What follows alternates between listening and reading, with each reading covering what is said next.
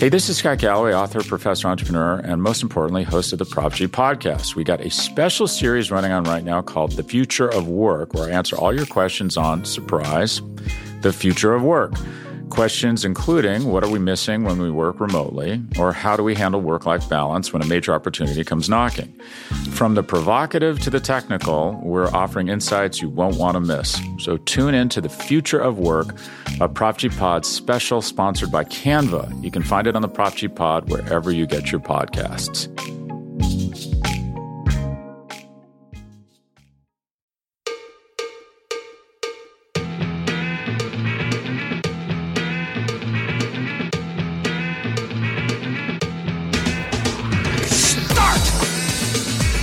You can call me Bruce. Bruce Nolan is standing by. Hey, Wacky Bruce! Coming to you from an undisclosed location, this is the Bruce Exclusive. And here's your host, Bruce Nolan.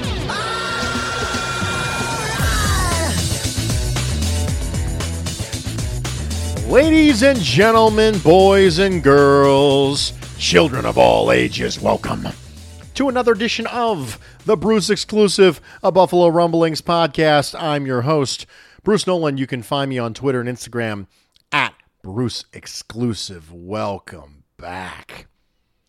The 53-man roster is set for your Buffalo Bills, at least for now. And we have some things to talk about. So what we're going to do is we're going to talk about the 53-man roster. We're going to talk about some lessons that can be learned, some observations about the way it all went down. Then we're going to take a break. We're going to come back, and I'm going to touch on the Buffalo Bills' handling of the Matt Araiza allegations because we have not had an opportunity to talk about it since it all went down. So because I'm telling you what it's going to look like, you can listen to the first half of this pod, and then you can duck out if you don't want to talk about the rest of it, if you don't want to hear anything about the rest of it. Or you can listen to the whole thing. Look at me. Choices make the world go round. So, Buffalo Bills 53-man roster is set for now. It's important to remember that these things are fluid. I cannot think of a more significant professional roller coaster for an NFL player than making a 53-man roster and then getting cut for a player who got added to the 53-man roster from a different team who was waived. That has got to be the biggest up and down. I did it. No, I didn't. And so I try to remember at times like this, these are human beings who have consistently worked to make their dream a reality. And for some of them, this is the end. So it's important to have a level of human empathy when it comes to talking about players. But the Bills' 53-man roster is set for now. And it looks like this. Quarterbacks, 2, Josh Allen, Case Keenum. Running backs, 4, Devin Singletary, James Cook, Zach Moss, Tywan Jones. Fullback, 1, Reggie Gilliam. Receiver, 7, Stephon Diggs, Gabe Davis, Isaiah McKenzie, Jamison Crowder, Khalil Shakir, Jake Kumaro, Marquez Stevenson. Offensive line, 9, Deion Dawkins, Tommy Doyle, Roger Saffold, Greg Van Roten, Mitch Morse, Ryan Bates, Bobby Hart, David Quessenberry, and Spencer Brown. On the defensive side of the ball, defensive end, 5, Greg Rousseau, Boogie Basham, Von Miller, AJ Epinesa, Shaq Lawson. Defensive tackle, 4, Ed Oliver, Jordan Phillips, Daquan Jones, Tim Settle. Linebacker, 6, Matt Milano, Tyrell Dodson, Balin Spector, Tremaine Edmonds, Terrell Bernard, Tyler Matakevich. Cornerback, 6, Dane Jackson, Christian Benford, Kaiir Elam, Cam Lewis, Teron Johnson, Saron Neal. Trey White went to PUP. Safety, 4, Jordan Poyer, Micah Hyde, Jaquan Johnson, DeMar Hamlin. Specialist right now, 2, Tyler Bass, Reed Ferguson. Bills do not have a punter for a reason we will get into later. It appears likely at this point that Marquez Stevenson, the 7th receiver, going to short-term IR would be the logical move to bring in a punter. So when the Buffalo Bills sign a punter, which could happen during this recording of a podcast, you never know. We could get breaking news live on the pod. It seems likely that Marquez Stevenson would at that point go to IR with a designation to return if they are so inclined. Couple observations from looking over this 53-man roster projection. The first, and potentially one of the most talked about, was the release of O.J. Howard, who had a basically fully guaranteed contract, essentially. And there was some discussion about O.J. Howard. We talked about it last week on the pod. In fact, O.J. Howard was the impetus for the entire less certain conversation we had on the pod last week. I said I was less certain that he was going to be tight end 2. And I think that this is a great opportunity for us to examine the time-honored tradition of I told you so. The rite of passage that is dunking on people is really, really important for the O.J. Howard discussion. Why? Because I can't do it. That's why. I can't say, I told you so. Why? I said I was 70% sure he was going to make the team. I can't dunk on somebody for that. Now, I was more right than someone who says he was a lock, and I am less right than someone who said he was going to be cut. I'm somewhere in the middle. But I can't take a victory lap on that. I didn't predict he was going to be cut. In fact, he showed up in my 53-man roster projection that I posted on Twitter, and I said the phrase, I thought his release, quote, seemed unlikely, end quote.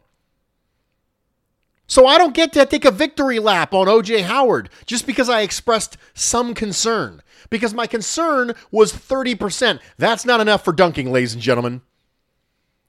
Let's wait until we get something right before we start taking a victory lap, shall we?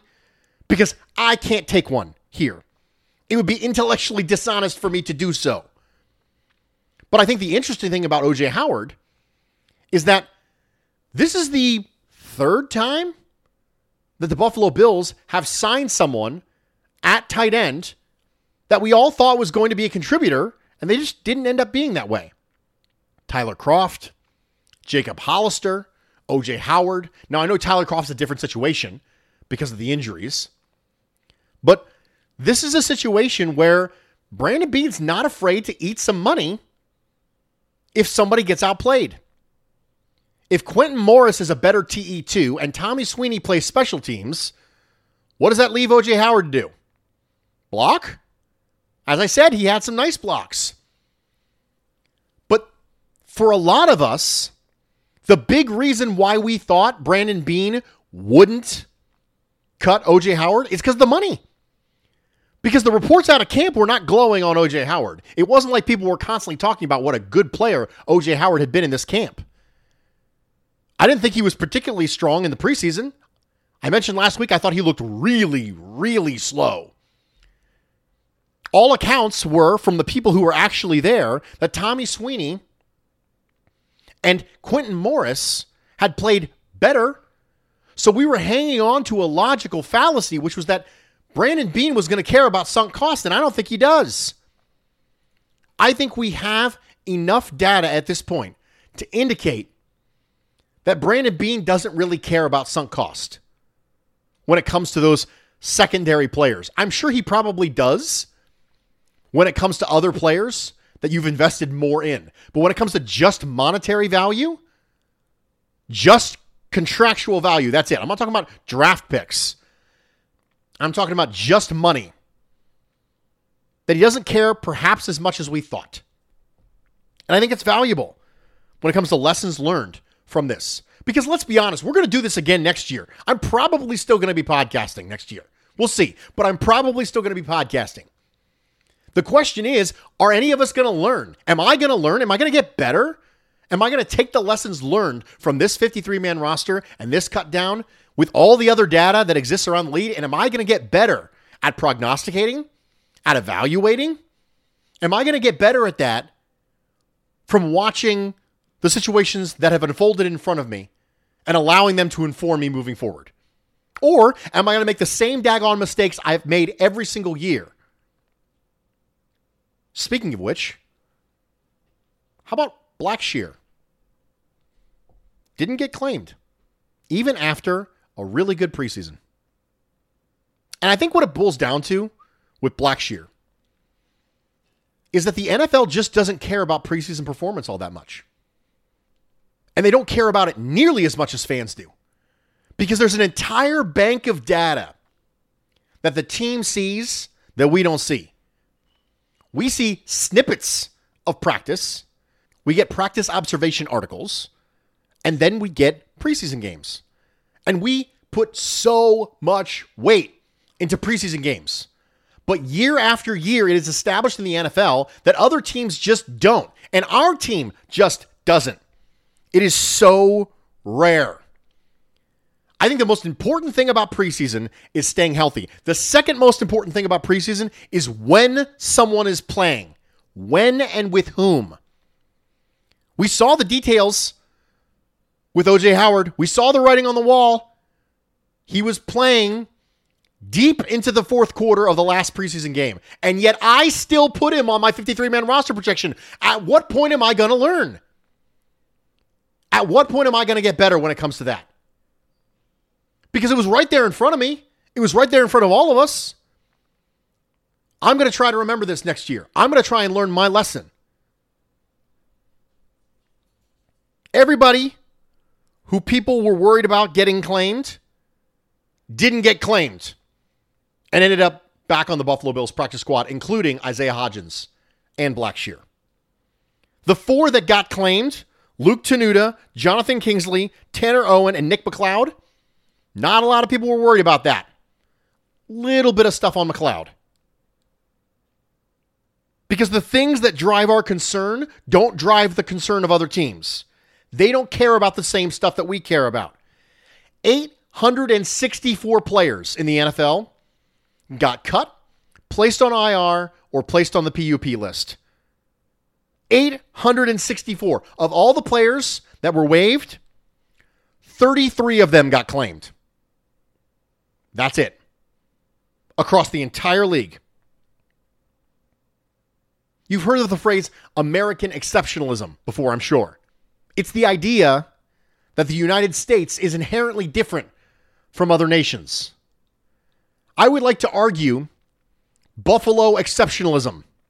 We think that our team is subject to an entirely different set of standards and rules because it's the Buffalo Bills. Well, yes, 864 players are getting waived or cut being released in this case, or put on IR or PUP. But no, our players are different. Blackshear is different. Isaiah Hodgins is different. They're probably not. It's very, very rare for something like that to happen. We just think about it because we pay really close attention to the third quarter of preseason games. I don't think scouts for the Pittsburgh Steelers are caring an awful lot about the fourth quarter of a Buffalo Bills Carolina Panthers preseason game. I just don't think so. I'll tell you what the data indicates they do care about. They care a lot about their pre-draft evaluations on someone. Think about this for a second. Rasheed Blackshear was an undrafted free agent. He had a really good preseason, and it didn't move the needle enough for any one of the 32 teams out there, in this case 31, because the Bills obviously were waiving him, any one of them to claim him. It didn't move the needle at all because they had their evaluation on him. Nobody wanted to draft him. And if nobody wanted to draft him, the preseason had to be enough for them to move the needle, and it wasn't. Because I think teams care a lot more about their pre-draft evaluations. Why do you think first-round quarterbacks keep getting shots? Josh Rosen's on his 6th team. Because people care a lot about their pre-draft evaluations, and they care far more about that than they do about a couple quarters of preseason football. They're going to look at Rasheed Blackshear and go, we had him as an undrafted free agent. Okay, he got cut, so what? We still had him as an undrafted free agent. A couple series in preseason isn't enough to change their mind. I think they care far more about their pre-draft evaluation than they do about preseason. We're going to take a quick break. We're going to come back. We're going to talk about the Matt Araiza situation. Stick with me. We'll be right back. Hey, this is Scott Galloway, author, professor, entrepreneur, and most importantly, host of the Prop G podcast. We got a special series running on right now called The Future of Work, where I answer all your questions on, surprise, the future of work. Questions including, what are we missing when we work remotely? Or how do we handle work-life balance when a major opportunity comes knocking? From the provocative to the technical, we're offering insights you won't want to miss. So tune in to The Future of Work, a Prop G Pod special sponsored by Canva. You can find it on the Prop G Pod wherever you get your podcasts.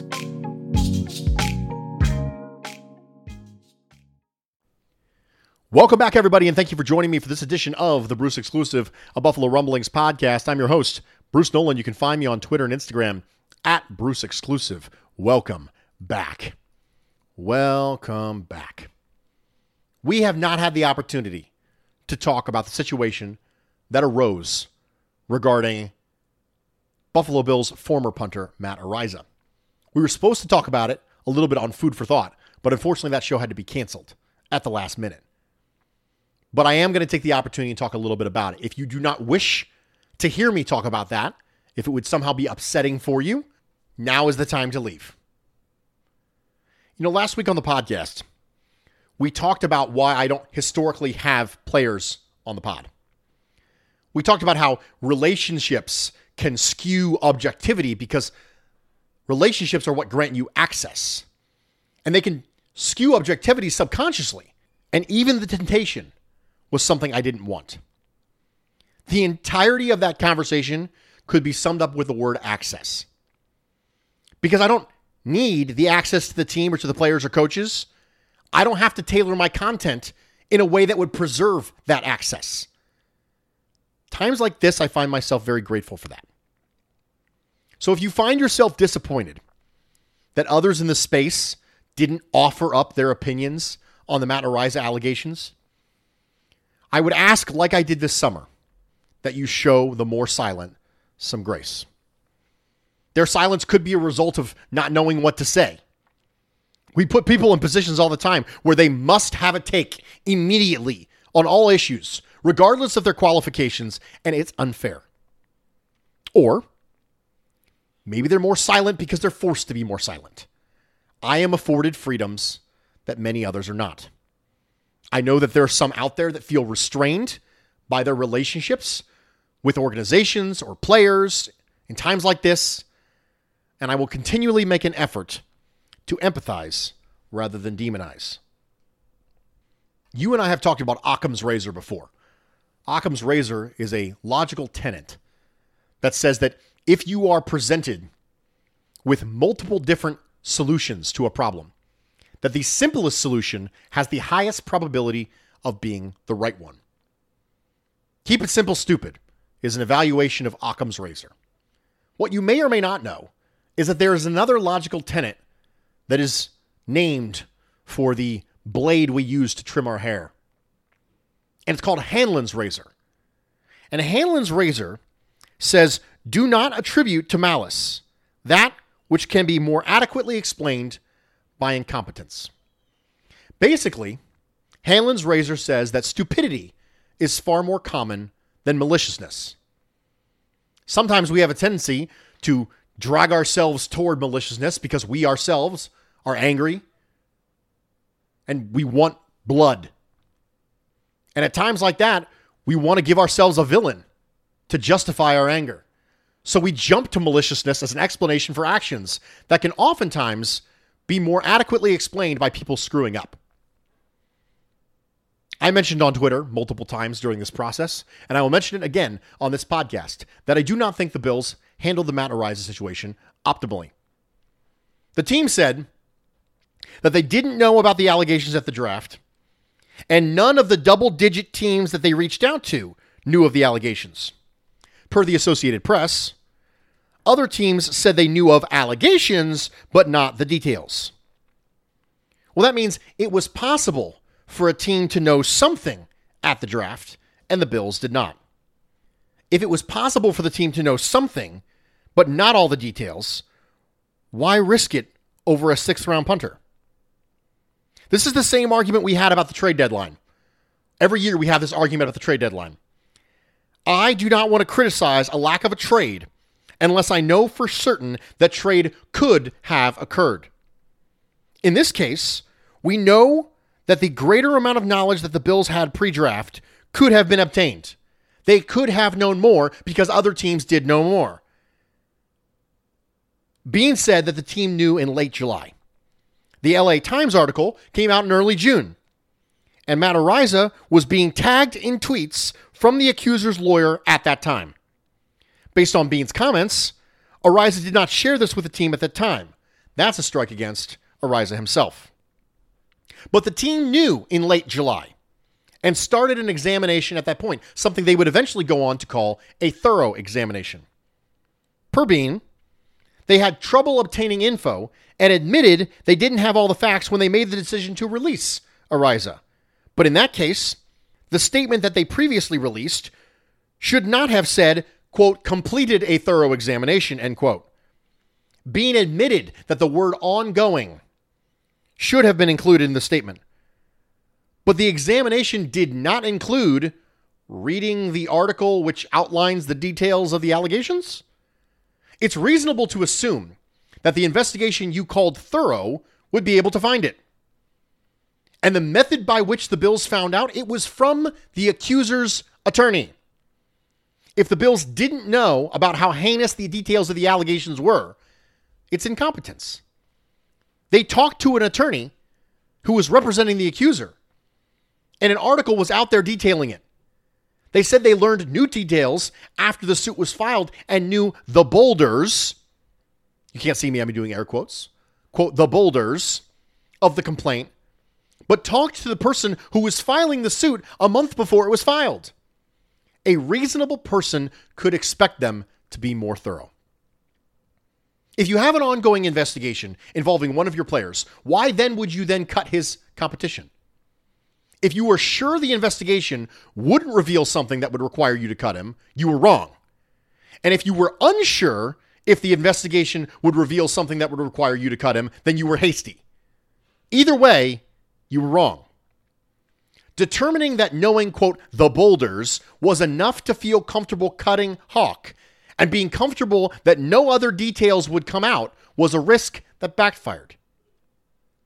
What part of this was shared with Sean McDermott? If he knew about this, then calling Araiza a, quote, great kid on Pardon My Take was foolish. And if he didn't know, then the organization's left hand doesn't know what the right hand is doing.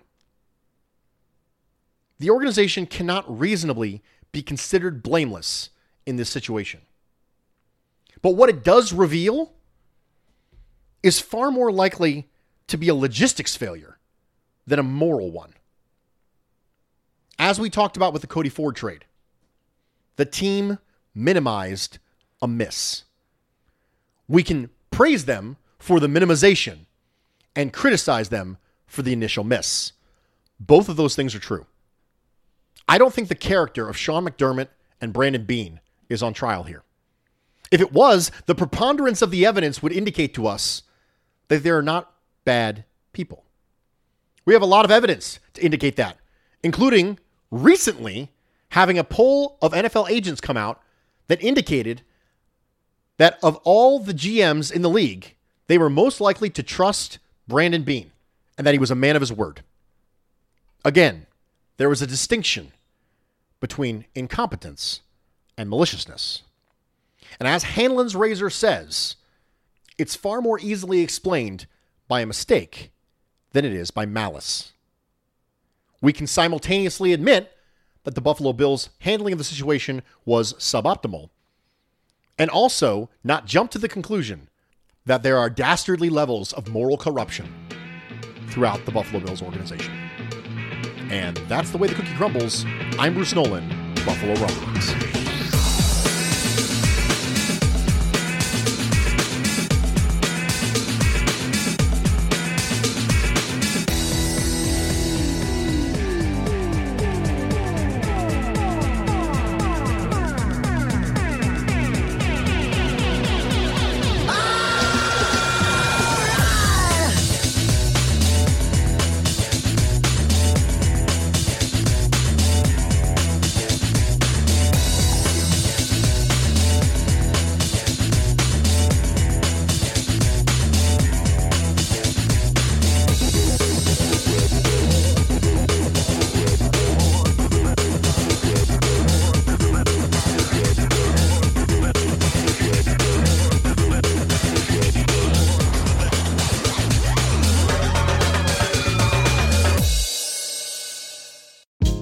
Hey, this is Scott Galloway, author, professor, entrepreneur, and most importantly, host of the Prop G podcast. We got a special series running on right now called The Future of Work, where I answer all your questions on, surprise, the future of work.